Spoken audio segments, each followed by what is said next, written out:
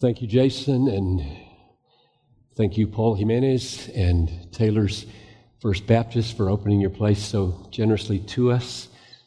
Thank you, Paul Miller, president of this new ministry that's organically grown out of my father's ministry, which I'm so happy about, Christian Discipleship International. And thank you to John Vandenacker, who can't be here but might be watching in, who picked up when my dad couldn't do it anymore. My heart is full of thanks tonight.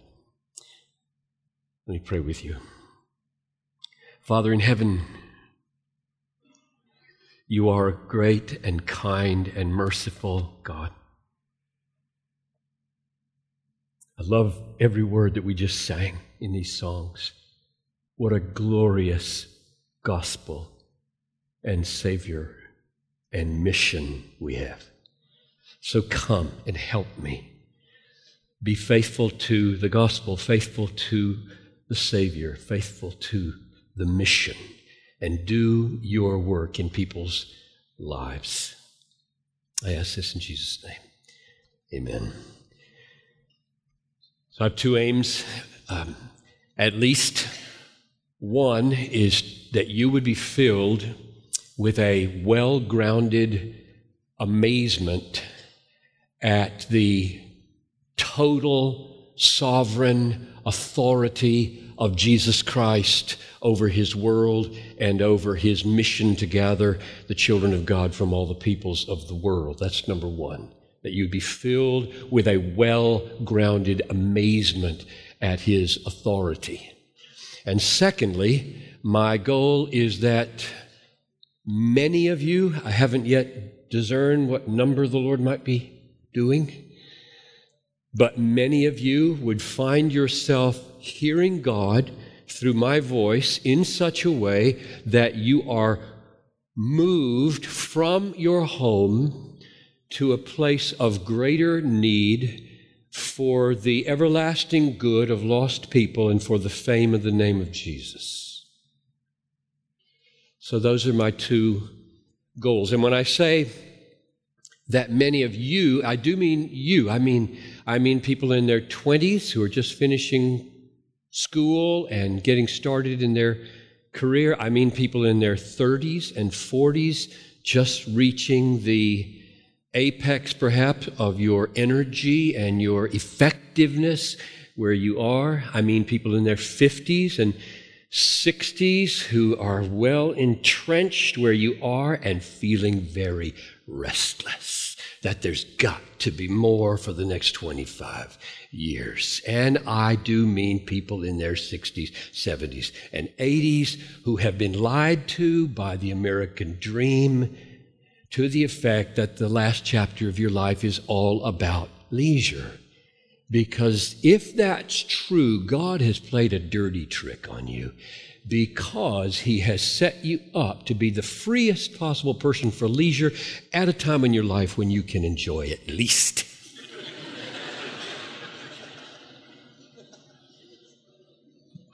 That's not his design. That's why it's not a dirty trick. It is a dirty trick if you buy what you're being told, but it's not a dirty trick if you follow him. So, don't anybody please say in your head right now, okay, here he is trying to get people to leave their homes, go to a place of greater need, and be a blessing to people who are lost for the fame of Jesus. Doesn't he know that America is going to hell in a handbasket, for goodness sakes? And doesn't he know that people in my neighborhood are lost and broken and needy? Doesn't he know that? Yes, I do know that. And if God has his hand on you to live flat out for his glory and for the good of the people around you in an everlasting orientation, nobody's going to celebrate more than I am. So can we just be done with that dichotomy? Just be done with that? Just get that out of your head? If that's the calling on your life, I'm celebrating, God is celebrating. However, some of you are appointed to hear the voice of God through me to the effect that that restlessness you've been feeling has meaning. And God's going to speak to you what that is tonight. And it means moving and going. And all of that, all of those two goals and those qualifications, all of that under the banner of thank you, God, for Bill Piper, my dad. Thank you, God, for Christian Discipleship International. Thank you that he was faithful for 65 years with his hand on the plow and never took it off. Thank you that he was faithful to care about lost people and to be faithful to the Scriptures. And thank you that he put in my heart from the time I was little a love for God and a love for the Bible and a love for the mission of the church. And so, yes, that banner is flying over this message and giving it significance for me. Let's begin with Matthew 28. If you have a Bible, you know this by heart. If you're here, that's why you're here. Probably you know it, but if you like to look at it, then turn on your phone or open your Bible, and we will read 3 verses. Matthew 28, 18 to 20. Jesus came and said to them, "All authority in heaven and on earth has been given to me." Oh, how quickly we ride over that. All authority in heaven and on earth has been given to me. Go, therefore, and make disciples of all nations, baptizing them in the name of the Father and the Son and the Holy Spirit, teaching them to observe all that I have commanded you. And behold, I am with you to the end of the age.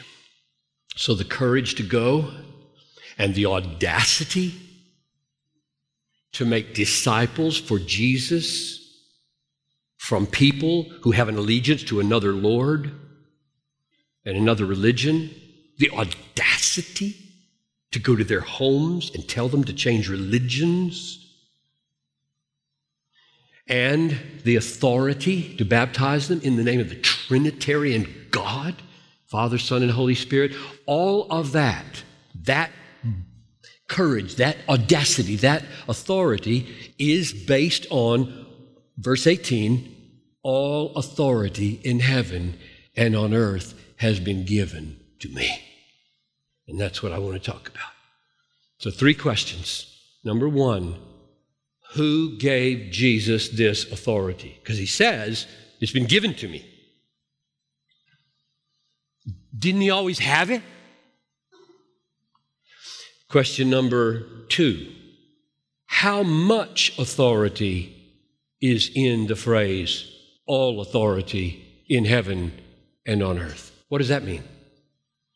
And third, when that confidence grips a person, that Jesus, risen from the dead, reigning as the God-man in heaven today, has all authority on this planet, over every people, over every government, over every country. When that confidence grips you, what is released? What is released in you, through you? Those are my 3 questions. Number 1, who gave him this authority? Doesn't he already have it? Matthew 11:27, all things have been handed over to me by my Father. And no one knows the Son except the Father, and no one knows the Father except the Son, and anyone to whom the Son chooses to reveal him. John 3, verse 35, the Father loves the Son and has given all things into his hand. John 13:3, Jesus, knowing that the Father had given all things into his hand and that he had come from God and was going back to God, knelt down and washed the apostles' feet. Ephesians chapter 1, verse 20, God raised him from the dead and seated him at the right hand in the heavenly places, far above all rule and authority and power and dominion, and over every name that is named, not only in this age, but in the age to come. And John 17:2, Father, the hour has come. Glorify your Son, that the Son may glorify you, since you have given him authority over all flesh to give eternal life to all whom you have given him. That last quote, John 17:2, is the closest analogy to Matthew 28:18.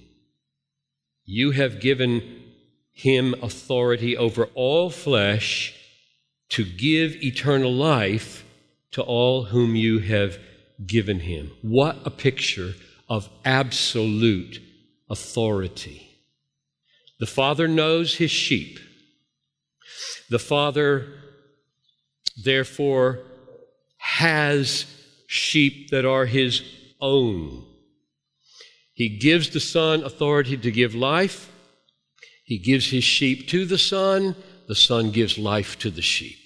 That is absolute authority over the mission of the church. The Father gave him this authority. But didn't he already have it? So in what sense did he give it to him?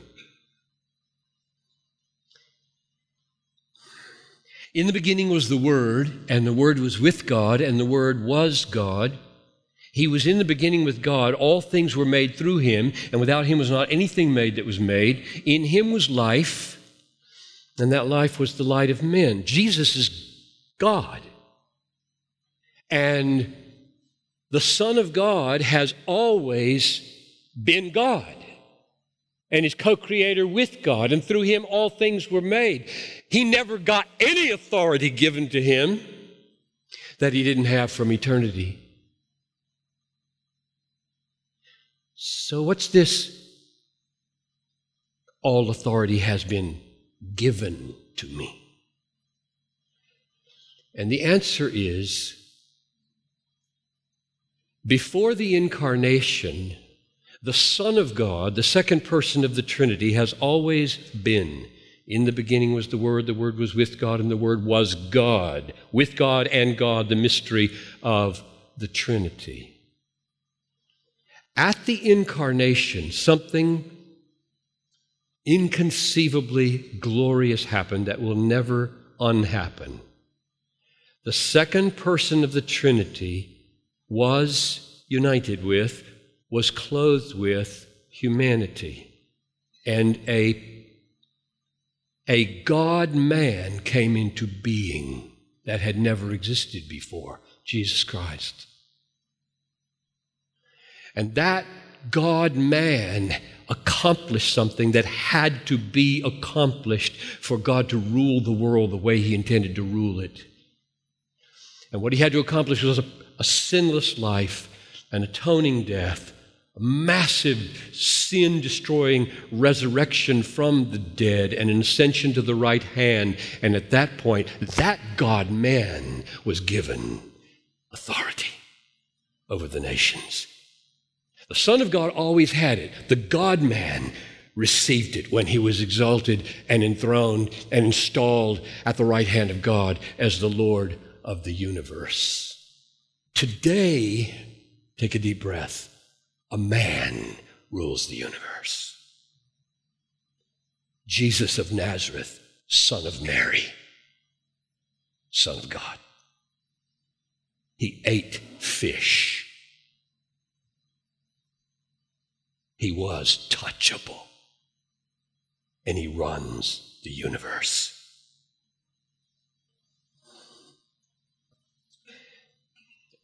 End of question number one. Question number two. How much authority then is in the phrase, all authority in heaven and on earth was given to him? How much is that?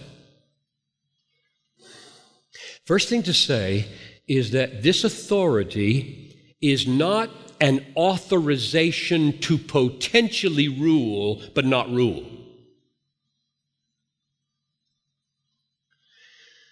This is not a right that Jesus enjoys and doesn't use. This is an authorized rule over the world. When he is given authority to rule, he rules. Doesn't just watch. He hasn't been installed as king to fold his hands and let other people be kings instead of him. He is King of kings.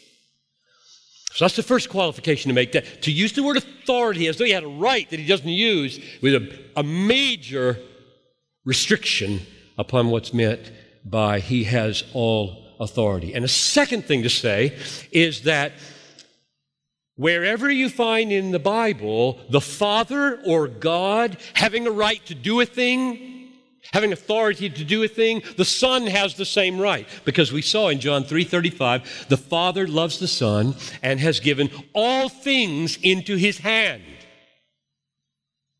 So wherever you find statements that I'm going to start looking at, God or the Father or the Lord has this authority or that sovereignty, Jesus has a right to that because the Father has given all authority to the Son that he has. So how extensive then is that gift to the God-man, Jesus Christ, who rules today at the Father's right hand? Here are 10 quick glimpses. God, be quick.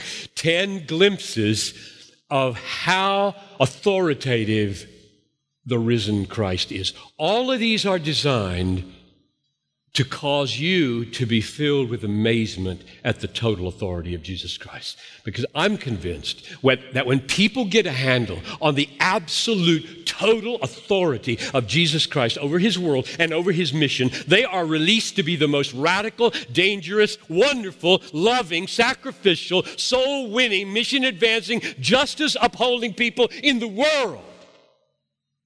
And that's the only kind of people I want to produce.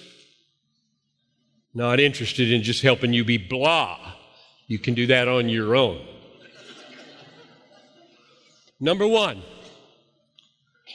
we see the extent of this authorized rule in that he's the creator of the universe. You have a lot of power and authority if you make something. Has not the potter right over the clay? The Bible says, all things were made through him, and without him was not anything made that was made. Christ is creator of everything that exists, as far as the Hubble telescope can see. Number two, and beyond. Number two, we see his authorized rule and its extent in the sustaining of the world. He didn't just create it, he holds it in being. The Bible is trying to up the ante, lest you think of a kind of watchmaker God who creates the world, takes a vacation, watches it from a distance, doing its own thing. Deism. He is the radiance of the glory of God and the exact imprint of his nature. He upholds the universe by the word of his power. Hebrews 1:3. He is before all things, and in him all things hold together. Colossians 1:17. The electrons whirling around all the nuclei in every galaxy in the universe, those electrons are kept at their speed and kept on their path by the will of Jesus of Nazareth. And if he changed his mind, everything would go out of existence. And he is not taxed by this job at all. He's quite restful. Number three, we see the extent of his authorized rule in sustaining the world of nature and governing, not just holding in being, but now governing the activities of the natural world. Are not 2 sparrows sold for a penny? And not one of them will fall to the ground apart from your Father, Jesus said, Matthew 10:29. So the smallest bird, reaching the end of its days on a branch in the Amazon jungle and toppling to the ground,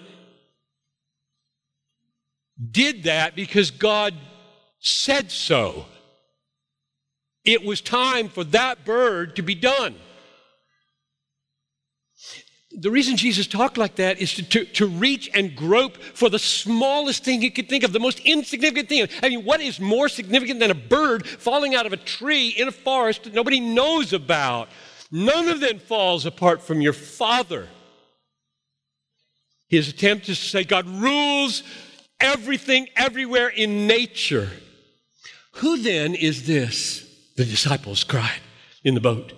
Who then is this? He commands the winds and the water, and they obey him.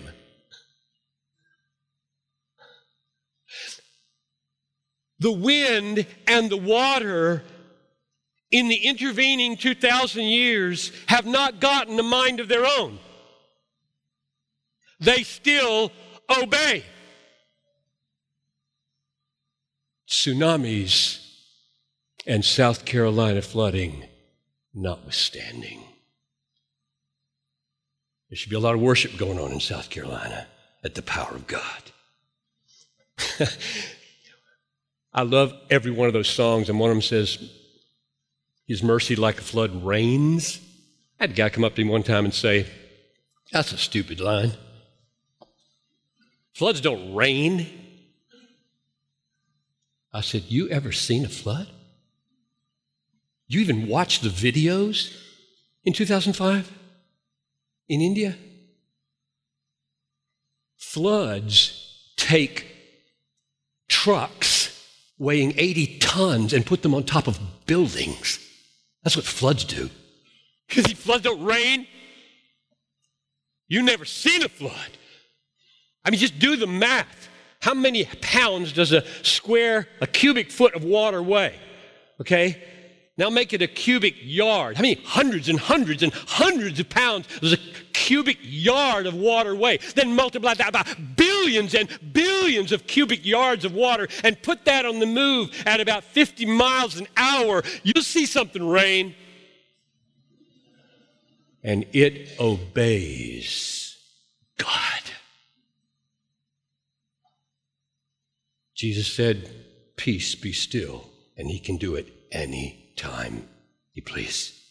Today, just like he did back then. Number 4, we see the extent of his authorized rule in his sovereign rule and authority over Satan. Oh, the encouragement for missionaries.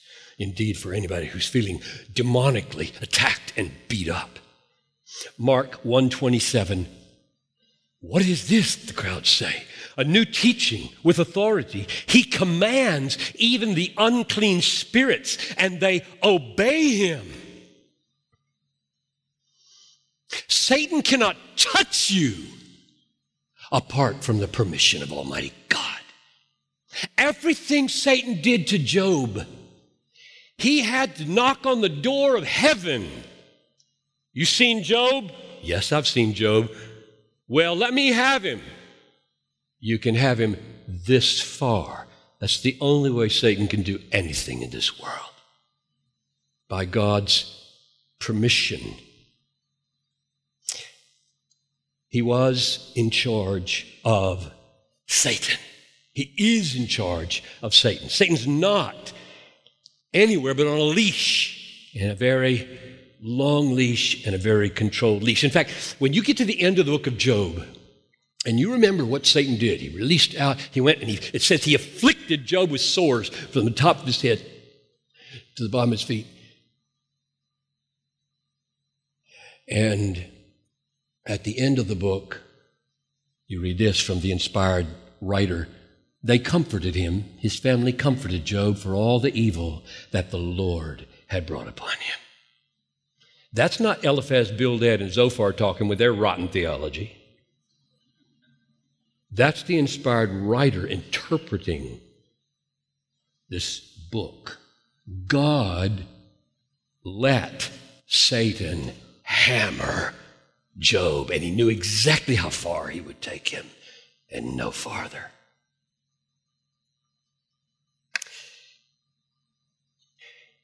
They will make war on the Lamb,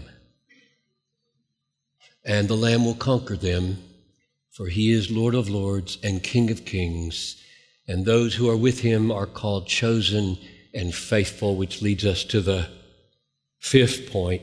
We see the extent of Jesus' authority in his rule over the affairs of history.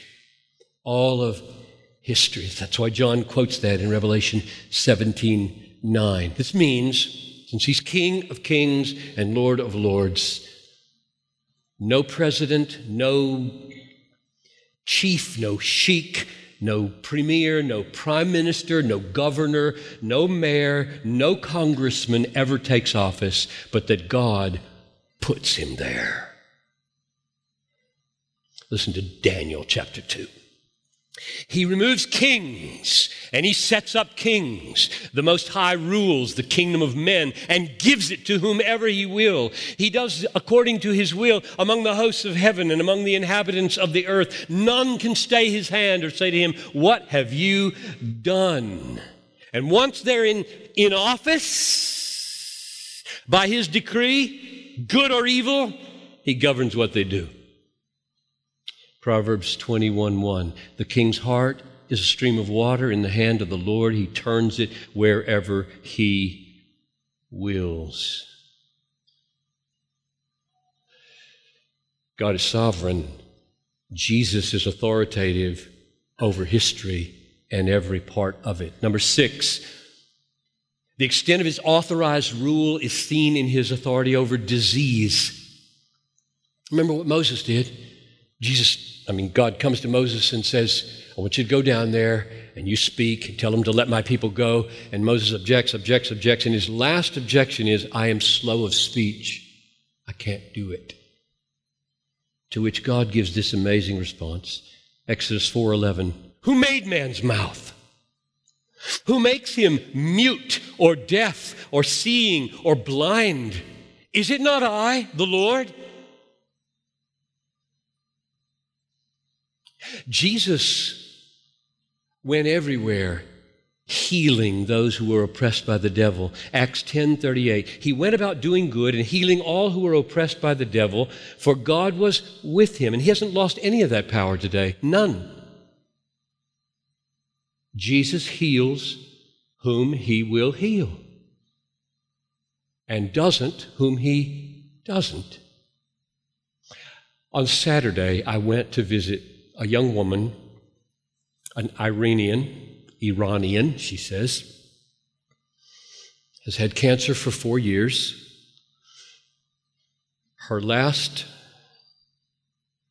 She may be watching this, and that's good.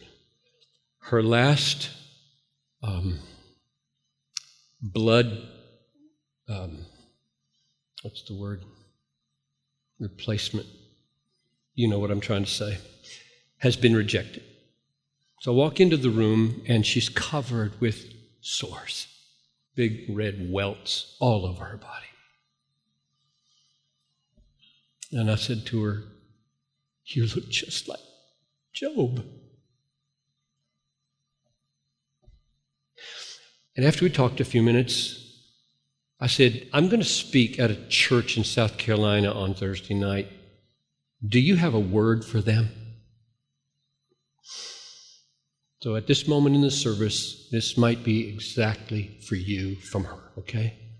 She said, "I've been reading Psalm 34, and this is what meant most to me and maybe would mean most to them. Those who look to the Lord will be radiant, and their faces will never be ashamed." Verse 5. I said, "I'll tell them." She She was. You probably could poke around and find her on Facebook. She said, look, take a picture with you.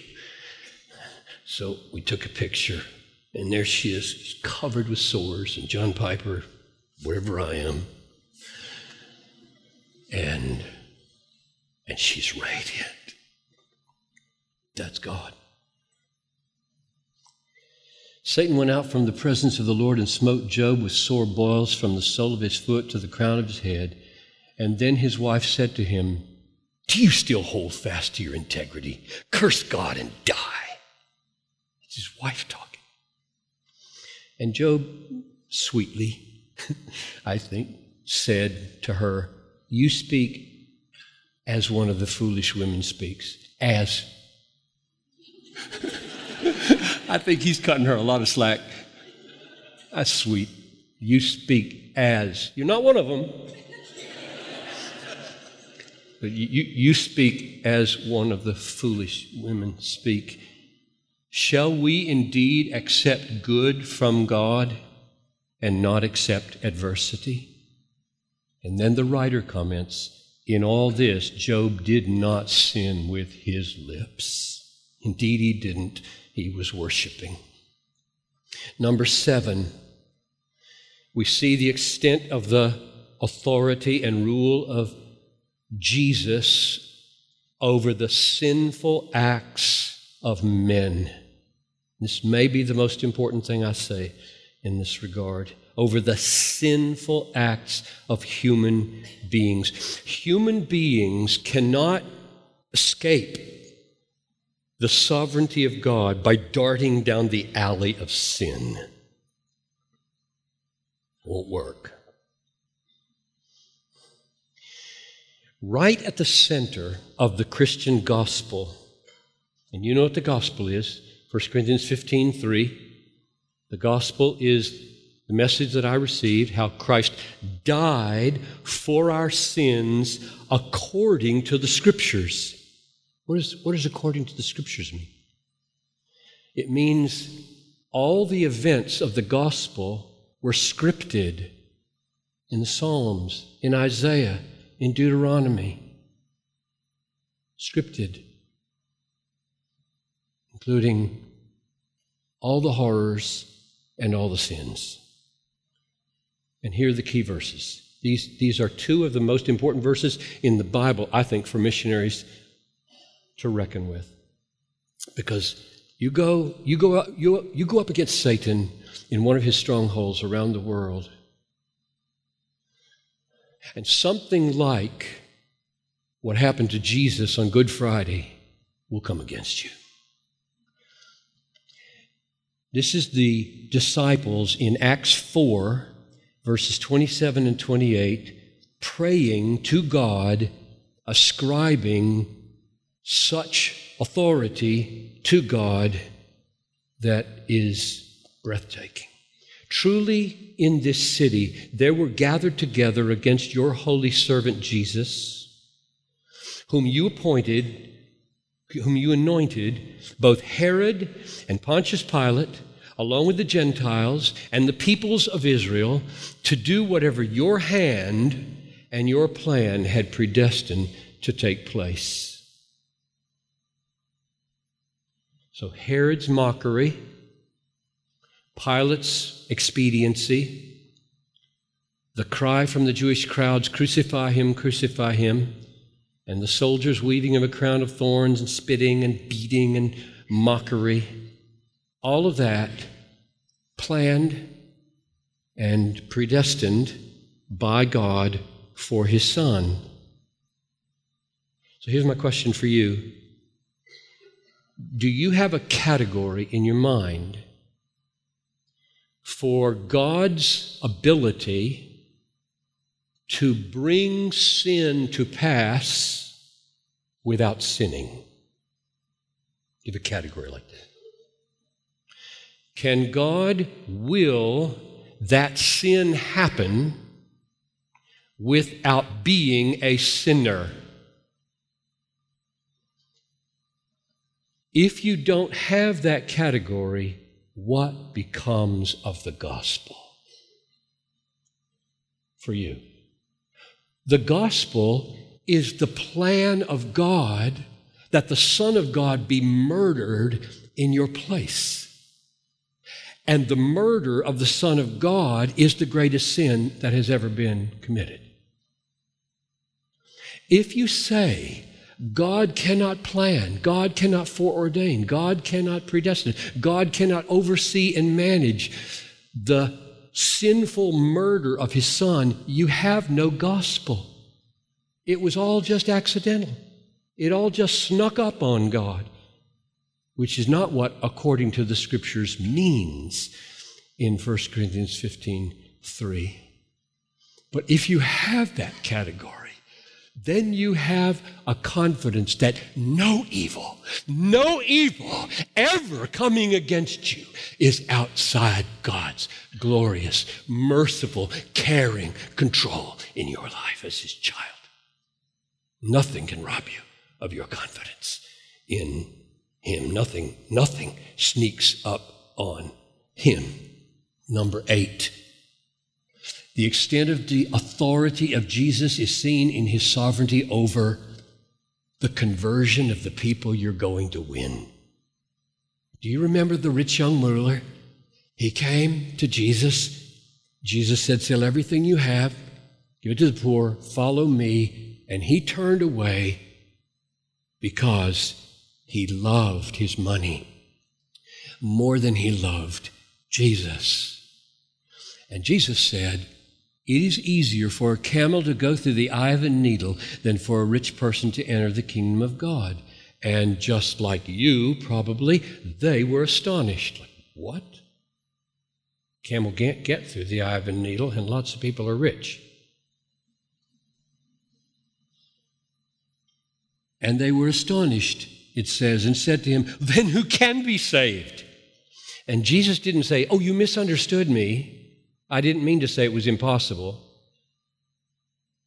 That's not what he said. He said, Jesus looked at them and said, "With man it is impossible, but not with God. All things are possible with God." You can't make yourself or anybody else stop loving money. You cannot. You can't raise yourself from the dead. You can't take away the leper's spots. You can't take out the heart of flesh and heart of stone and put in a heart of flesh. You can't cause yourself to be born again. These are miracles of God that have to be wrought upon us. And so what is impossible with men is possible with God, for all things are possible with God. I was at Urbana, 1967. I was a college student wondering what God wanted me to do with my life. There was a big debate about sovereignty of God in missions. And I remember one of the veteran Conservative Baptist mission veterans stood up, and a student asked him, "Why should we go to the fields if there's a sovereign God?" And he said, 20 years ago, I went to Pakistan thinking that if God were sovereign, I would never go. And today, I would only go if God were sovereign. Meaning, I can't save any Muslim. I can't make any Muslim see Christ. Only God can open the eyes of people, which is our only hope in missions and evangelism. Number 9, Jesus' authority extends in His triumph over death. Who shall separate us from the love of Christ? Shall tribulation, or persecution, or famine, or nakedness, or peril, or sword? As it is written, we are being killed all day long. We are counted as sheep to be slaughtered. No. In all these things, we are more than conquerors through Him who loved us. For I am sure that death cannot separate us from the love of God. So when Jesus died and rose again, He broke the back of the power of death. And He is absolutely authoritative over death. Death is swallowed up in victory. Oh, death, where is your victory? Death, where is your sting? The sting of death is sin. The power of sin is the law. And thanks be to God who gives us the victory through Jesus Christ our Lord. Therefore, All you people who are wondering whether you should leave your job and do something else, therefore be steadfast, immovable, always abounding in the work of the Lord, because in the Lord your labor is never in vain.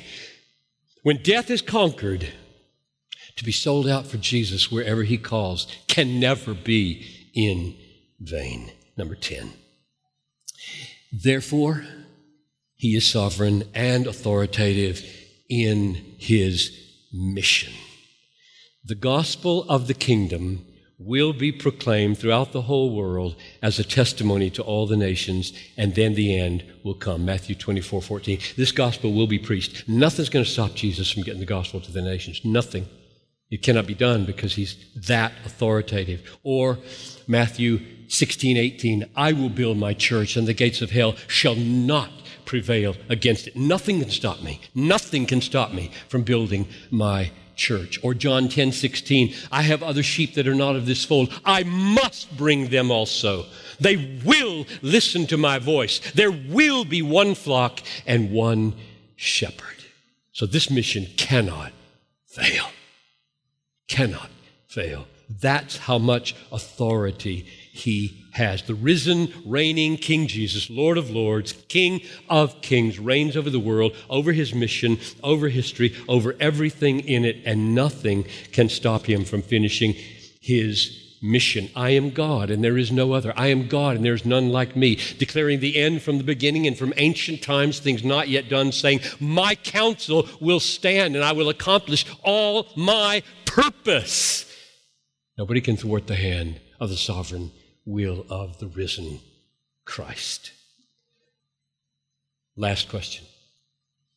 What does this confidence unleash in the lives of you who really believe it? Not just theoretically say, whoa, that's interesting or something, but totally are gripped by the sovereignty of Jesus over the world. What's released in you? 3 things, more than 3. We'll hold the 3. 1, it unleashes a torrent of hope-filled, confident praying for God to do what only God can do. Praying. It baffles me that some people say, if God is sovereign, if Jesus has that much authority, why pray? Why else would you pray? I mean, come on. When you pray for the people you love most to be saved, how do you pray? Let's be honest, all right? I mean, I would love to hear how you pray. How do you pray? Do you ask God to make ineffectual suggestions to them? How's that praying for their salvation? No, you don't. We say, John Piper says, every day for people I love. Oh God, save them. Romans 10:1, my heart's desire and prayer to God is that they might be saved. Take out the heart of stone, O God. Put in the heart of flesh. Cause them to be born again, just like it says in 1 Peter 1:3. Raise them from spiritual death, like it says in Ephesians 2:5. Incline their heart to Jesus. Open their blind eyes. Take away the veil. Give them faith. Overcome their resistance. Overcome it. That's what you pray if you love them. But you can't pray that way if you don't believe Jesus has the right to do that. Which he does. All authority is Christ's. And so when we lay hold on him for Iran or for Saudi Arabia or for Indonesia or for China or for Cuba or for anybody, we're laying hold on a God who has total rights to save people or our kids. We pray because God is sovereign, not in spite of it. Second thing that's unleashed, and that is aggressive, bold, joyful evangelism. for the hardest people of the world. Nothing is too hard for God. We already read. Here's when Christ called the Apostle Paul on the Damascus Road. According to Acts 26, there's 3 accounts of this, right? 3. In the third one, we read this wording of the commission. And I give it to you as his commission to you. I don't think it's limited to the Apostle Paul, but in essence what it says is, I'm sending you, human, fallible, finite Paul, to do what only I can do. Listen, this is Acts 26:17. I am sending you, this is Jesus, risen Christ, talking to the Apostle Paul. I am sending you to open their eyes so that they may turn from darkness to light and from the power of Satan to God, that they may receive forgiveness of sins and a place among those who are sanctified by faith in me. God sends me tonight to do what only He can do. Surgeons do surgery, not scalpels. But surgeons don't do surgery without scalpels. Apollos planted, I watered, God gave the growth. So he who plants and he who waters is nothing, but only God who gives the growth. God will not reach this world without you. That is, without humans. If you bail out, He'll pass you by, give the privilege to another. He means to use human agents in the performing of the miracle of evangelism and conversion. Nobody gets saved without the gospel through a human agent. We are ambassadors for Christ, God making His appeal through us. Omnipotent, life-creating God. Finally, I close with this. Number 3, and where we started. The third thing that's released, if you are gripped by the authority of Jesus, is that 100 of you, perhaps, will be emboldened for the everlasting good of lost people and for the fame of the name of Jesus to uproot, leave your home, go to a place of greater need, and live for His fame. I'm going to pray for you to that end, and very seriously, I ask you to pray for me. I said people in their 70s and 80s. I turned 70 in 3 months. I was thinking of me, all right? I don't know how many years I have left, or days, or hours, or minutes. You don't plan as though you have nothing. You plan as though God will give you something, and then you go for it. And I'm as free as a bird, man. Uncle Sam's going to pay my bills starting next January. He better. In giving that man. You see what I'm talking about? You are not given your 60s and 70s and 80s to be tricked by the world. You're given them and your teens and your 20s and 30s and 40s and 50s to not waste your life. You can't lose. Let's pray. Father in heaven, I bow before you and acknowledge that you are supreme. Jesus, you are absolutely authoritative over this meeting right now and over this city, over this church, over our lives. Whether we breathe our last before we're done here tonight, you are in charge. And we, therefore, are the most secure and the freest and the boldest and the happiest people on the planet. So come and do your loosening and transplanting work for many, and your establishing and empowering right here for the rest, I pray. In Jesus' name.